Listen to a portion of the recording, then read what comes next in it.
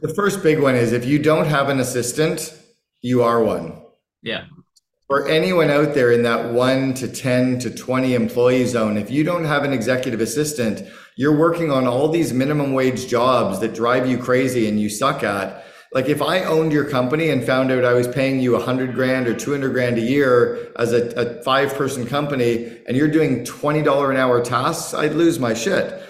My name's Rudy Moore, host of Living the Red Life podcast, and I'm here to change the way you see your life in your earpiece every single week. If you're ready to start living the red life, ditch the blue pill, take the red pill, join me in Wonderland and change your life. Guys, welcome back. Another episode of Living the Red Life with one of my close friends, someone I've known for a very long time, someone that supported me through all my growth. Cameron, welcome to the show. And everybody says good friends, but you stayed in my home with your girlfriend. I don't know. You guys still together? Now wife, yeah. There you go. So yeah, you guys stayed in my home. Gosh, 5 years ago probably. So yeah. Yes, not just an internet person I'm Facebook friends with. Yes, exactly. And I mean, we were just discussing offline. You've known me kind of through my growth trajectory, and I've always looked up to you and someone that kind of helps me, and I always go to and listen to whenever it comes to the operations, the team side, all of those things. So it's a pleasure to have you on here today and helping all of my audience and viewers and listeners on how to grow amazing teams, people, and why that's really one of the big secrets to growing a business. So it would be good maybe just for those who don't know you to get a bit of your background for 2 minutes. Sure. Yeah, I was groomed as an entrepreneur. I grew up in an entrepreneurial family where my dad ran his own company, as did both sets of grandparents. My brother and sister and I have all run our own companies for about the last 15 to 25 years. And then I also got involved with 3 companies as the second in command and helped grow those to very large businesses. One went on to become the largest house painting company in the world. It was called College Pro Painters. Another went on to become the largest collision repair chain in the world, called Gerber Auto Collision in the US and Boyd Auto Body in Canada. And then the third was called 1-800-GOT-JUNK, and I got involved with them as the 14th employee, as their chief operating officer, and I grew them to 3,100 employees, went from 2 million to 106 million in revenue in 6 years. And then I left that company 17 years ago now, which feels like only recently, but it was forever ago. And I started working with companies all over the world. I've coached companies in 28 countries. I've been paid to speak on every continent, including Antarctica. And I've written 6 books. And then a couple of years, I guess 6 years ago now, I launched an organization called the COO Alliance. And then recently launched one called the OpSpot, which is an online mastermind community for people in operations roles. Yeah, and I mean, it's kind of cool because you are in this internet marketing, social media kind of mastermind world, but no one really talks about the people side so much, right? We're all here at these events talking about marketing, sales, marketing, promo, social, and that's great, right? To like 20, 30, 40 staff. And then as we were saying offline, now, we float around that 100 staff mark.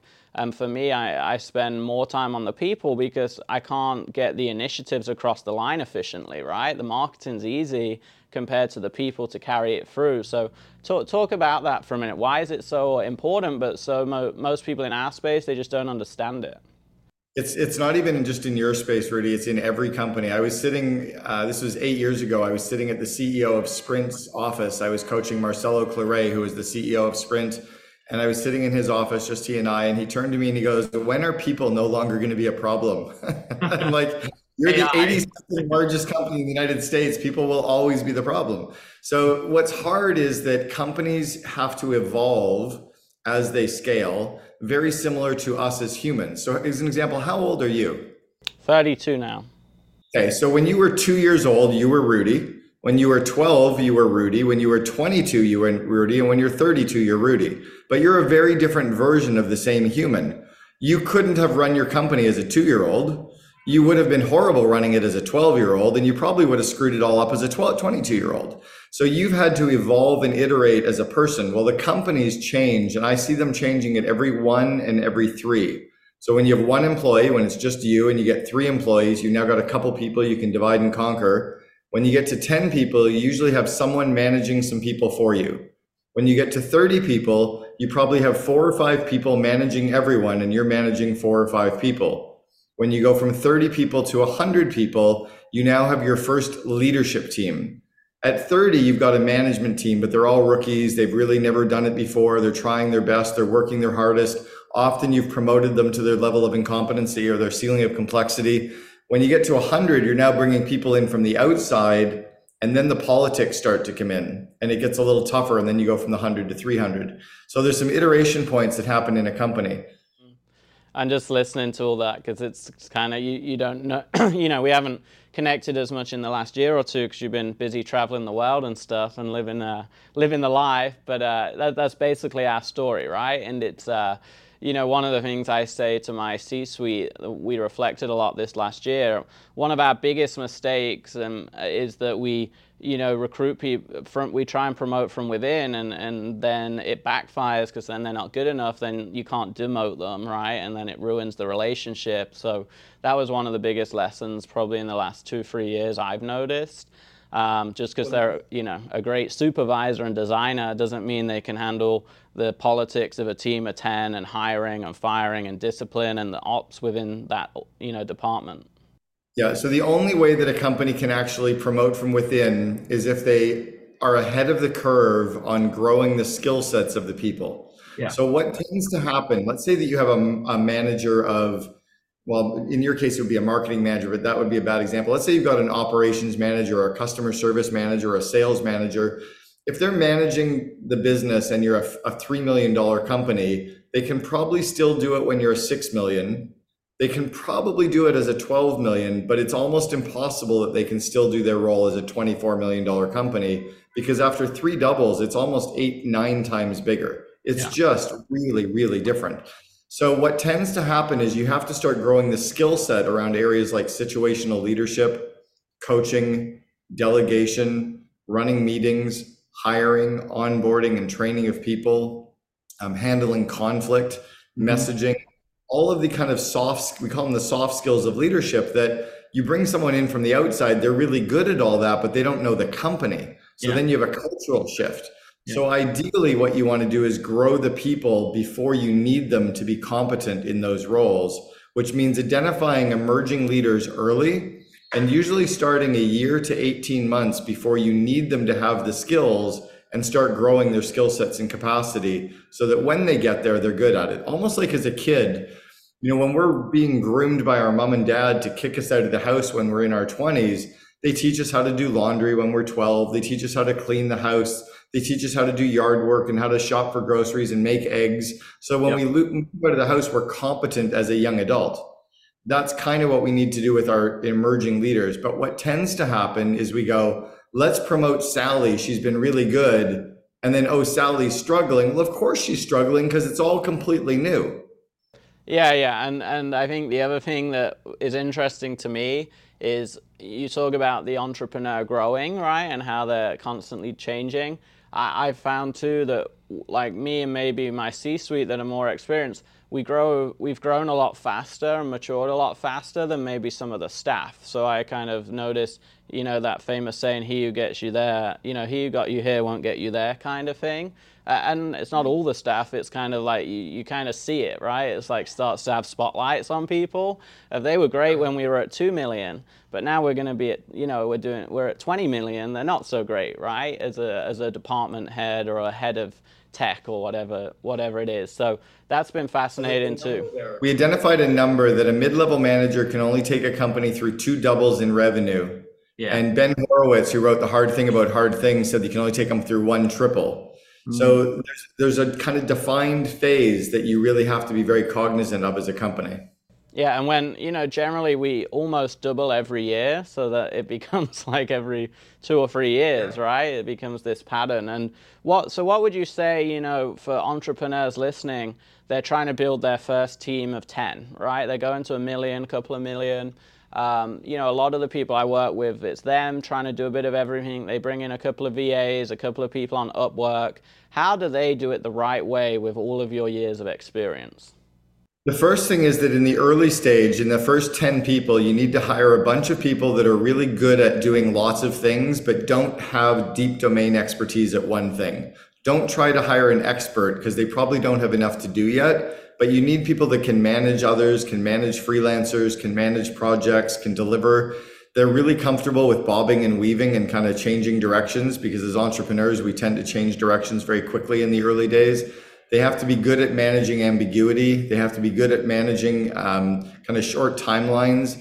And then you also have to teach the leadership team, your first couple of managers, to be very good at delegation. What tends to happen is that, as Parkinson's law says, that work expands to fill the space that we give it. So when we delegate projects to people, if we don't give them a small amount of time and a small amount of money, they're going to end up spending longer and spend more money than we anticipated they would. So there's a real kind of an art to it. It's actually one of the 12 modules in my Invest in Your Leaders course is delegations, because nobody ever really learns it. Yeah, we had to train our team leaders on that note to assign, rough timelines per project, and then actually build a system weekly where they're auditing the productivity of their team. Because I told you offline, we went to like 110, 120 people, but then we weren't, because we were growing fast and we needed people working, but then we just weren't getting any more done because we didn't have the team leaders manage, and the right C-suite at the time, or department heads at least at the time, managing those people. So then now we've kind of gone, okay, we got to redo this. We went back a little, thinned out, and we still get as much done now with like 30 less staff. So you can do the maths on that. Most of these were US W-2 in office people. And now we're rebuilding the department heads and C-suite so we can kind of hopefully go to that next phase. Well, there's two big lessons in there. One is that every early stage manager's solution to every problem tends to be hire more people. Yes. And it's almost never the solution to the problem. But they're really not good at saying no yet. They're not good at trying to get more done with less people faster. They're usually not good at automation or optimization of processes yet. So they tend to throw bodies at, and that only works if you're in India, right? Where you can hire 40 people for the cost of one person in Florida. So, and I'm not making light of it. I actually have clients that were in India and we just solve the problems differently over there. We literally throw bodies at problems. Yeah. So the second part of that is that we need to teach people how to delegate with a smaller timeline. And instead of telling an employee, I think it will only take you an hour, what we need to say is, I only want you to spend an hour. Yeah. Very different. Right? If someone was coming here to clean my home and I said, it'll only take you an hour to clean it, they'd be like, oh no, it's going to take all day. But if I said, I have friends coming in an hour, clean it in an hour, they'd be done and it would be pretty damn good in an hour. Right? Yeah. Yeah. But it's just a subtle difference in the wording, and we need to teach our management team how to do that better. The same with spending money, right? You could order if I said, hey, Rudy and I are getting together for dinner, can you organize dinner for us?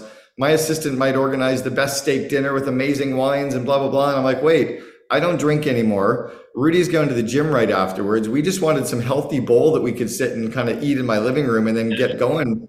But I didn't delegate it properly, right? So the onus is on the receiver. If you're delegating to people, it's your responsibility to learn how to delegate so you get back what you're expecting.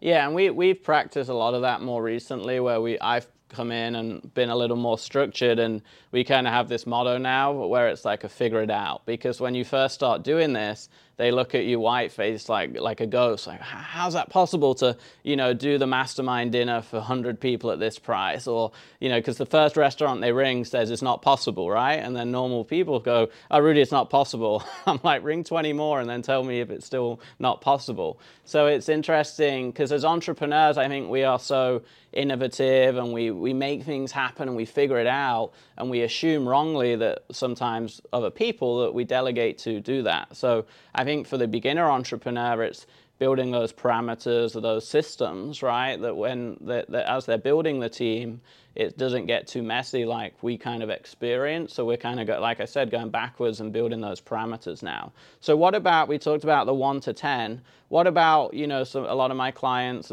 and fans and members are 1 million going to 5 million, and then maybe going to that 20, 30 staff level. What would you say for those people?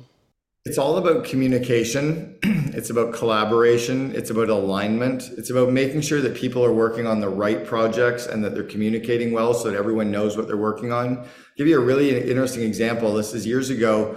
We had our operations department working on a very key project for our franchisees, and they almost got it to completion, and they needed finance to integrate some of the projects so that the swipe card technology could work. And finance came back and said, we can't even look at it for the next 4 months. And they weren't exaggerating. They were integrating a brand new CRM, a brand new accounting system. There was no way they could touch this project because it was about 50 hours of work or 100 hours of work for them, which would have ballooned. But because operations never told finance it was coming, it wasn't finance's fault.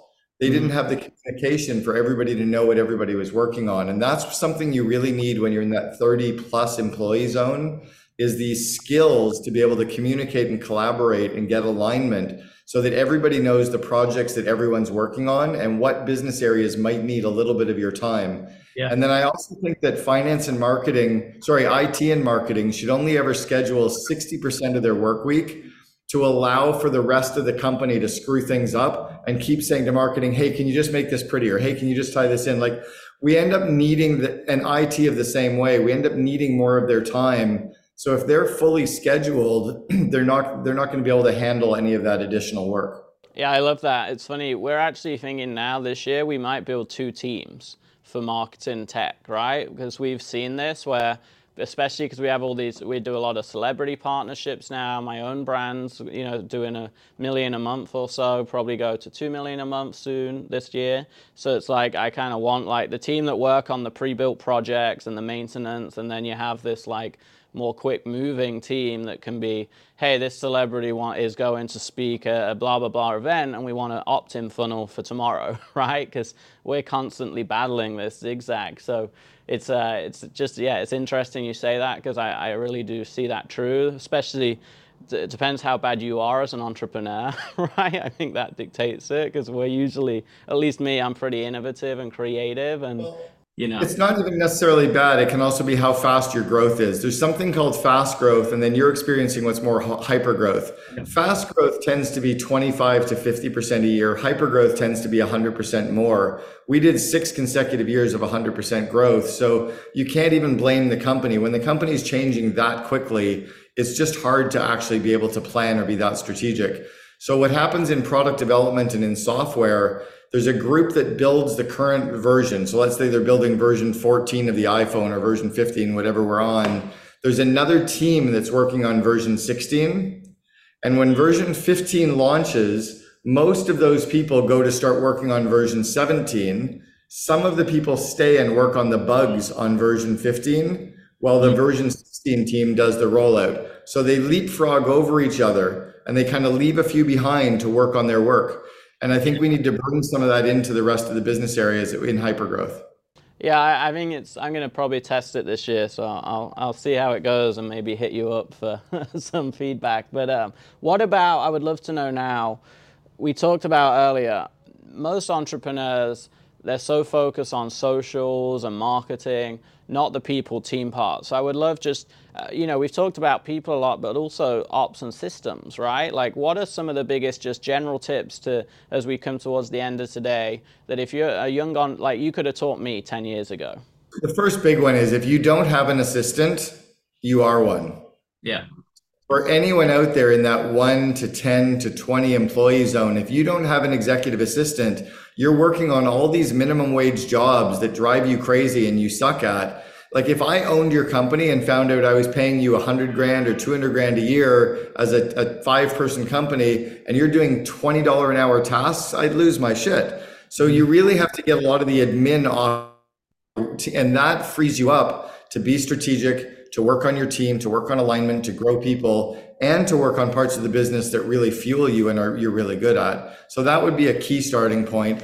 The second would probably be to really focus on growing the skill sets of people, because as your company scales, the skills of your people have to scale. It's why I called my course Invest in Your Leaders. You have to find your emerging leaders and invest in their skill sets so that as the company continues to grow, they can continue to actually give great results. Because if the company's 2 times bigger, their skills have to be 2 times better. Yeah, I love that.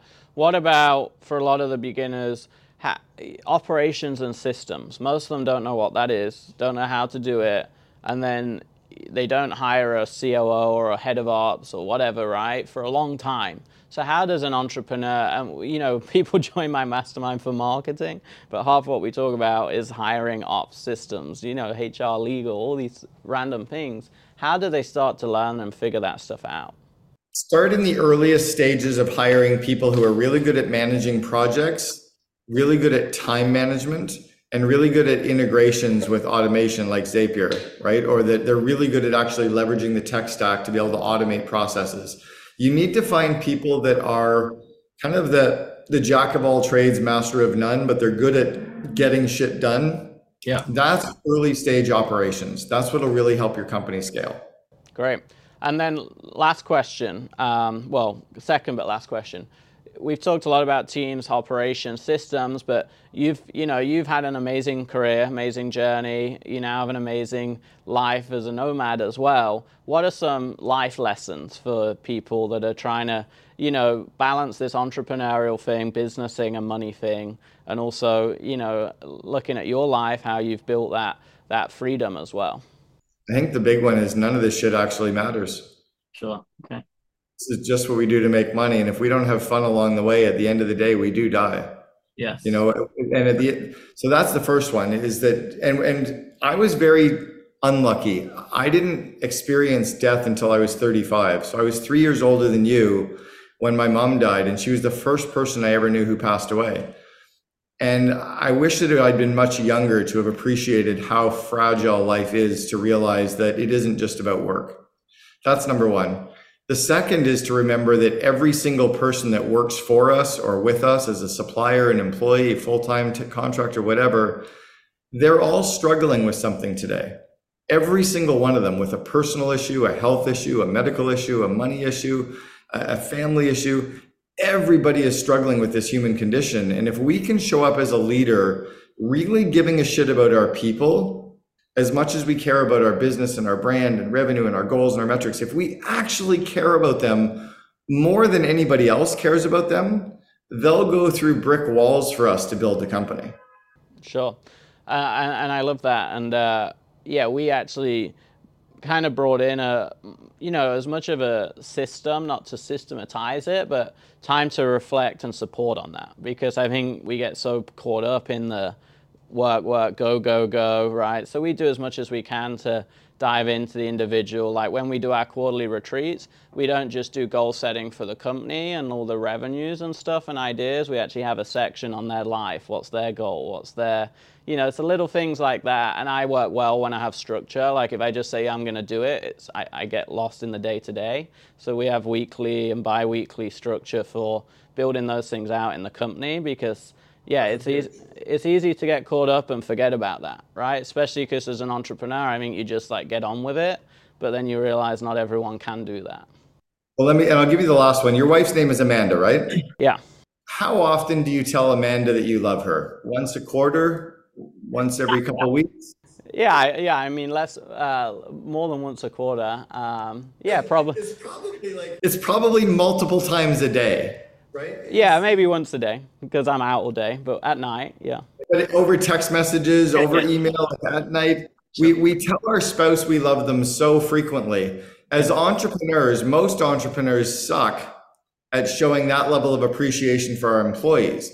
And what happens is we keep showing our employees another goal, another project, more growth, where we're screwing up, fix this, fix that, move faster, grow this. And we think, oh, they know I love them. Mm-hmm. But if we ever said, oh, Amanda knows I love her, I'll tell her next quarter that I appreciate her, dude, she'd be gone at that first argument that we have. It's because we keep putting all those deposits and love bombing our spouse that we can work through the hard times. As entrepreneurs, we need to love bomb our employees with gratitude, with praise, with thanks, with celebrating the core values, with truly appreciating everything, so that we can load them up with more and more and more of the growth. And one of the best examples I ever saw, and I'll leave with this, is one of the CEOs of Starbucks. His name was Howard Behar. Howard would spend 2 hours every single Friday handwriting thank you notes to stores and employees. Every Friday. That was 5% of his normal work week. And this is the CEO of one of the biggest companies. But I was being mentored by the COO at Starbucks for a year and a half. And I got to meet Howard and watch the system. And I recognized how powerful it is when they just actually give a shit and say thank you. Yeah, I read that. I think that was in one of the books, right? And I actually started that myself. My old assistant in Tampa is there now, so I got out of it. But every Friday I would write it, not to all the shops or anything like that, but to just a few of the rock stars for that week and tell them why they were a rock star and what they had done. And so I love little things like that, because for me, I have to systematize it like that, or I get too lost in the day to day. So yeah, that's awesome. So last question then. I think, like I said at the start, what's fascinating to me is no one really teaches this. There's a million Facebook ad experts, social media gurus, webinars, blah, blah, blah. But you're the really only person I know in this industry that has the programs, the support, the team, the whole mastermind. So can you just, for a minute before we wrap up, where do people find you and what are you doing there for people listening that are getting into those bigger team numbers and need this help? Yeah, a couple places. So I launched a course called Invest in Your Leaders, and they should all definitely check that out. It's all the 12 core leadership skills that any manager, director, anybody emerging to manage people should be going through. And it's really priced effectively. The second is I started a mastermind community called The Ops Spot, and it's an online mastermind community for anybody that works in operations roles. And then third is the COO Alliance, and that's an exclusive community for second in commands. You need to do at least 5 million or greater in revenue just to qualify. But that's a great community. And then they can find everything at CameronHerald.com. Yeah, the first one, I think it was a year or two ago, I messaged you about it, but I had two of my heads of ops go through it, and I think I actually need to send some new people back through it. Super beneficial, and it's, anyone listening, it's like my marketing course where it's like a curriculum university style, and better than an MBA. I think this will be better than anything you could take on the systems op people side. So love that, and it's an easy way that people can start kind of diving in and learning a lot. So Cameron, super appreciate you being on, and appreciate your kind of mentorship guidance and experience that you're sharing here. It's super powerful, and as everyone listening, as you grow and get into more and more of these problems, you'll realize how powerful it is. Just hopefully you'll apply it ahead of time instead of like most of us stupid entrepreneurs that make all the mistakes and then go, oh, damn it, we should have listened the first time. I'm very guilty of that. So guys, thank you. Cameron, thank you. Awesome to see you again. Keep living the red life, everyone. I'll see you soon. Take care.